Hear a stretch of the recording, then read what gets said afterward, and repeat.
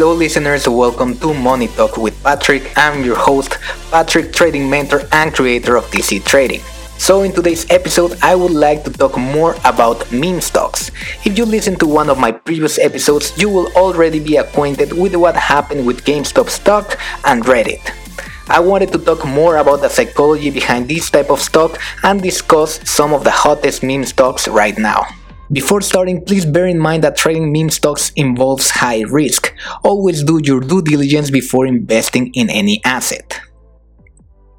So hello everyone, how is it going? Happy Thursday once again. Here we are in Money Talk with Patrick. So today I wanted to talk more about meme stocks. I've already had an episode where I talked with Chris, a friend of mine, about what was happening with GME and gave out some of our thoughts in that regard. Now, I'm gonna do a little bit of a summary just in case that you haven't heard because you were under a rock. At the very least, you're gonna be updated. And also, I'm gonna be giving my opinions on the matter, on the price action, what's going on, and also mention some of the hottest meme stocks out there. So let's start with kind of like this summary. So the GameStop saga has been basically the battle between David and Goliath, between the small retail investor and big hedge funds. You know, this has been the premise for a long time. Now, what happened really was that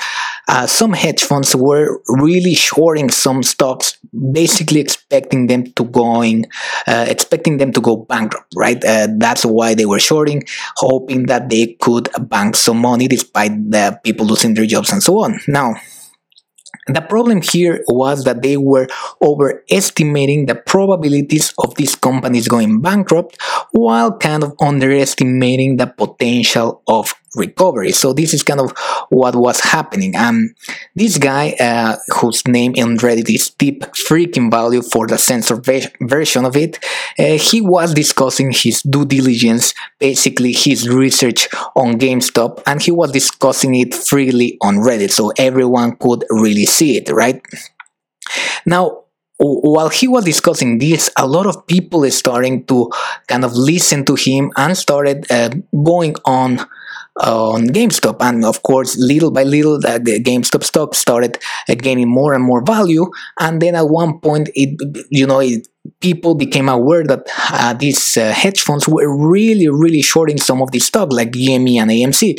So they started to buying in order to try and short squeeze the funds, these hedge funds, which basically is buying just to actually make them close their positions, because at one point they cannot take the losses. If you're shorting, you know that if the market goes up, you're losing money. So at one point you are leveraged enough that you have to close your positions and you have to buy back. So that's called a short squeeze, because in a small period of time you are forced to just buy back everything, and then there's a spike in the price. So this is what Redditors were trying to do. Now, what happened is that Robinhood, which is a broker in the US, and other brokers stopped the buying of this specific security. So they would not allow you to buy GameStop stock at certain point in time, which created, of course, a lot of criticism.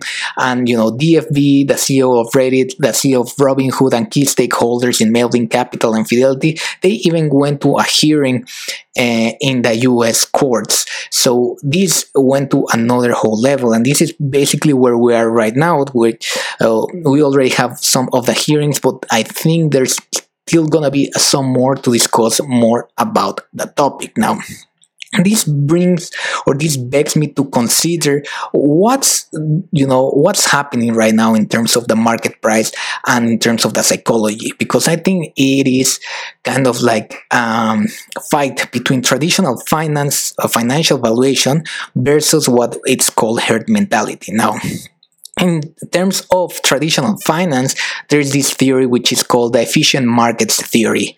Basically, this hypothesis or this theory says that, or states that, asset prices reflect all available information at any given time. So if the price is high, it's because some good news happened, and if that's the case, the price would already take into consideration that news. So basically, you're saying that the price is smarter, or the price is wiser than everyone else. The price states that the market is perfect, and then thus it's unbeatable in performance. Now, this theory, in my opinion, at the very least, is have truth, since the market has a lot of participants who might be unaware of their decisions and might not be fully rational. Now, at some point, this is why shorting is important. And I know that a lot of people think that shorting is just a way to get companies bankrupt, but this is not the case, because shorting, in a sense, helps tackle these irrational, exuberant markets prone to bubble-like behavior. So,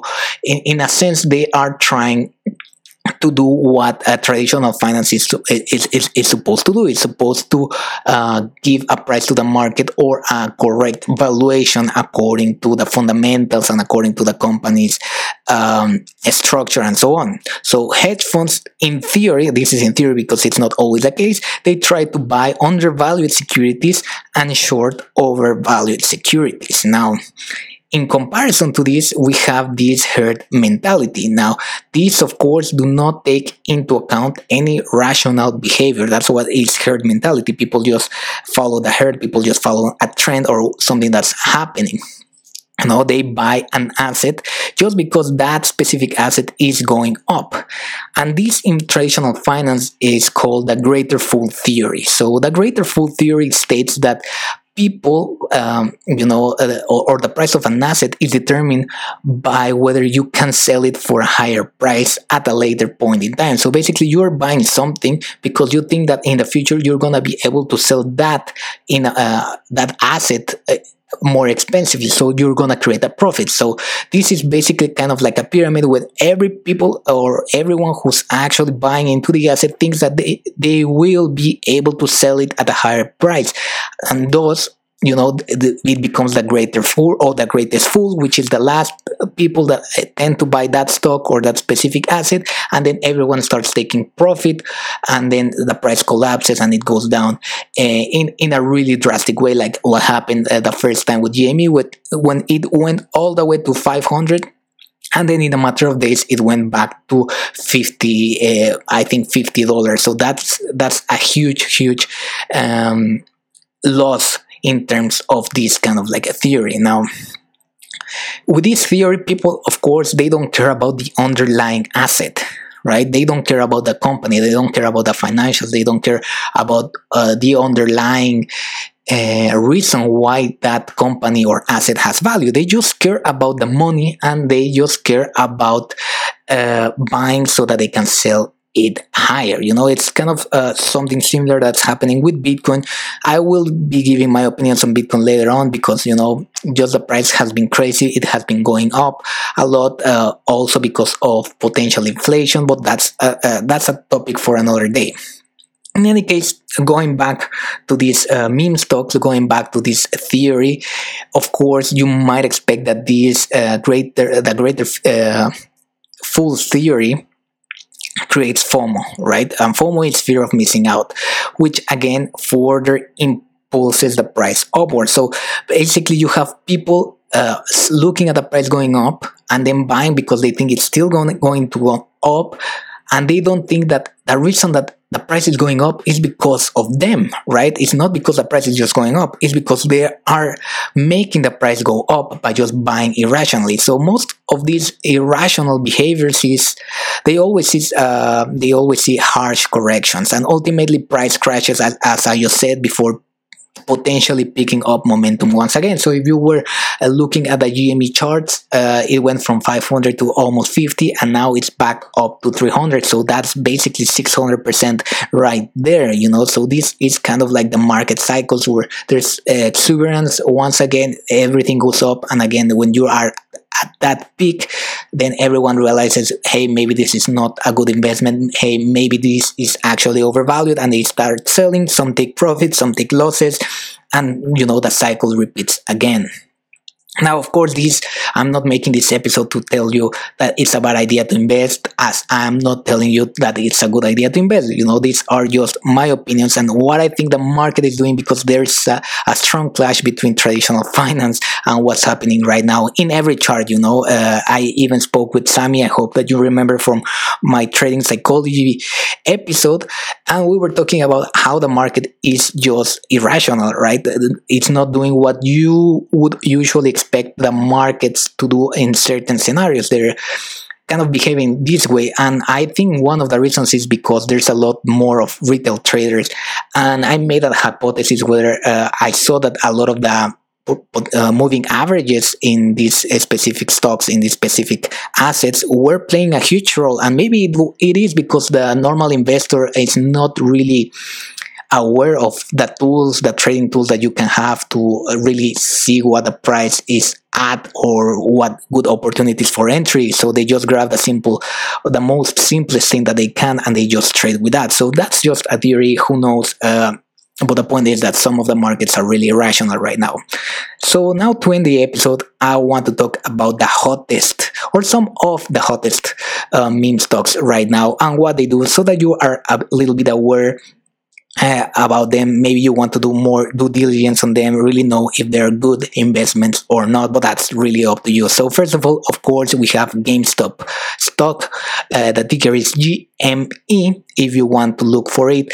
What do they do? It's a video game, consumers, electronic, and gaming merchandise retailer. So basically they sell physical games, they sell physical products for gaming. Kind of talking about positively and negatives. In the negative side, most media and entertainment right now, what we consume is tending to go fully digital, right? So that's a big constraint that they might have. But on the other side, this gives them the potential ability to recreate its interaction with gamers and consumers, right? So this is why it's also going up, because they have the opportunity to change their entire business model and potentially grow even faster in the future, or even recover right now. That's up to see, but this is kind of like the state right now. Another stock, AMC Entertainment, the ticker AMC. It's a movie theater chain.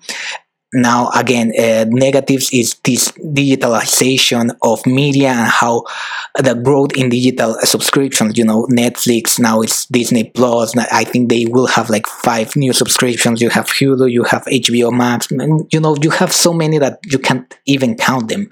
And this is gonna, of course, affect it negatively, because now you can watch movies at the comfort of your own home. So this is something that they need to see that, and potentially the directors, the board of directors, and the CEOs, they have to take this into consideration to see what they're gonna be able to do in the future. But of course, this brings some positives, because there's alternative use of current infrastructures, right? What's stopping them from actually, renting these movie theaters? Maybe people want to do a party, maybe people want to make them the small nightclubs, or maybe people even want to watch movies of their choosing, right? Not necessarily what's in there right now. So there's a lot of opportunity for them to get a little bit more creative. Now, third one, I'm just gonna be talking about 5 pretty much to wrap up this episode, but the next one's Tesla. TSLA, that's the ticker. Of course, Tesla. If you know Elon Musk, if you are aware of SpaceX, you of course are gonna be aware of Tesla.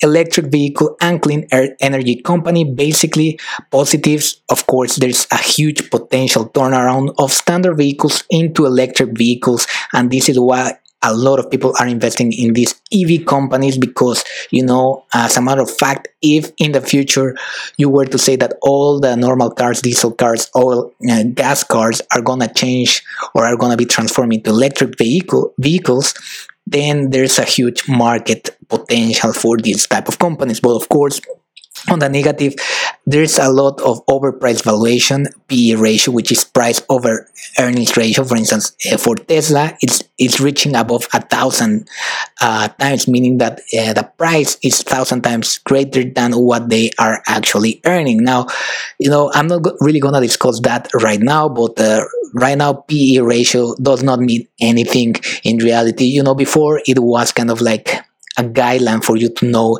if a company was overvalued or undervalued, depending on what the overall industry PE ratio was. But right now, all the companies are really focusing on growth, so this is not really something that even matters. Roblox, RBLX, this is just a funny one because it's a video game developer. They basically have only one game. I think they might have two, but it's a game for kids. Now the positive, maybe it's a very new IPO. It's aimed for kids, this game. There's some potential. They have a lot of player base, but the negative, really, what I see is that it's potentially overvalued. Who knows? We'll see in the future. But usually, when an IPO comes out, prices tend to go down in the very first couple weeks, couple months, when people allow. Well, I'm not people, but institutions allow shorting. So we'll see what's gonna happen with them. But it's definitely gonna become a meme stock just because it's a video game company. And the last one that I want to talk about is Rocket Companies, or the ticker RKT. So these companies, or this kind of like mother company, they involve everything from personal finance and consumer services brands.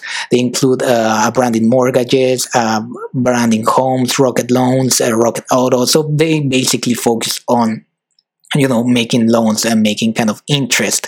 Now the positive is that they're trying to look to innovate that traditional loan system in a more kind of like, I think, digital version, less paperwork and so on. But the negatives, of course, is that current interest rates are very low, so the potential for profit and for growth might be at its peak right now, if you know what I'm saying, because potentially in the future, if inflation starts coming up, interest rates might go up. But in any case, some honorable mentions. I'm just gonna say name you the ticker in case you want to do more due diligence, do more research on them. It's NIO, NIO. That's another EV company. APHA, APHA, which I think it's basically a wheat stock. And then we have BB, which is BlackBerry, and of course, mind that BlackBerry is not doing phones anymore, and NOK, which is Nokia, which again, they're not doing phones anymore, but they're interesting stocks. They're actually trying to do something very new. So do your own due diligence and find out more if that's what you're interested. In any case, traders and listeners, I hope you enjoyed this episode of Money Talk with Patrick. The internet has given us the opportunity to change the status quo and disrupt industries. Remember to always be updated and aware of what is happening around you, and do your research and due diligence before investing in any market. If you like the podcast or have learned anything new with it, please help me by sharing it to others. It really does make a difference. Thank you very much for listening, and I will see you in the next episode. Take care.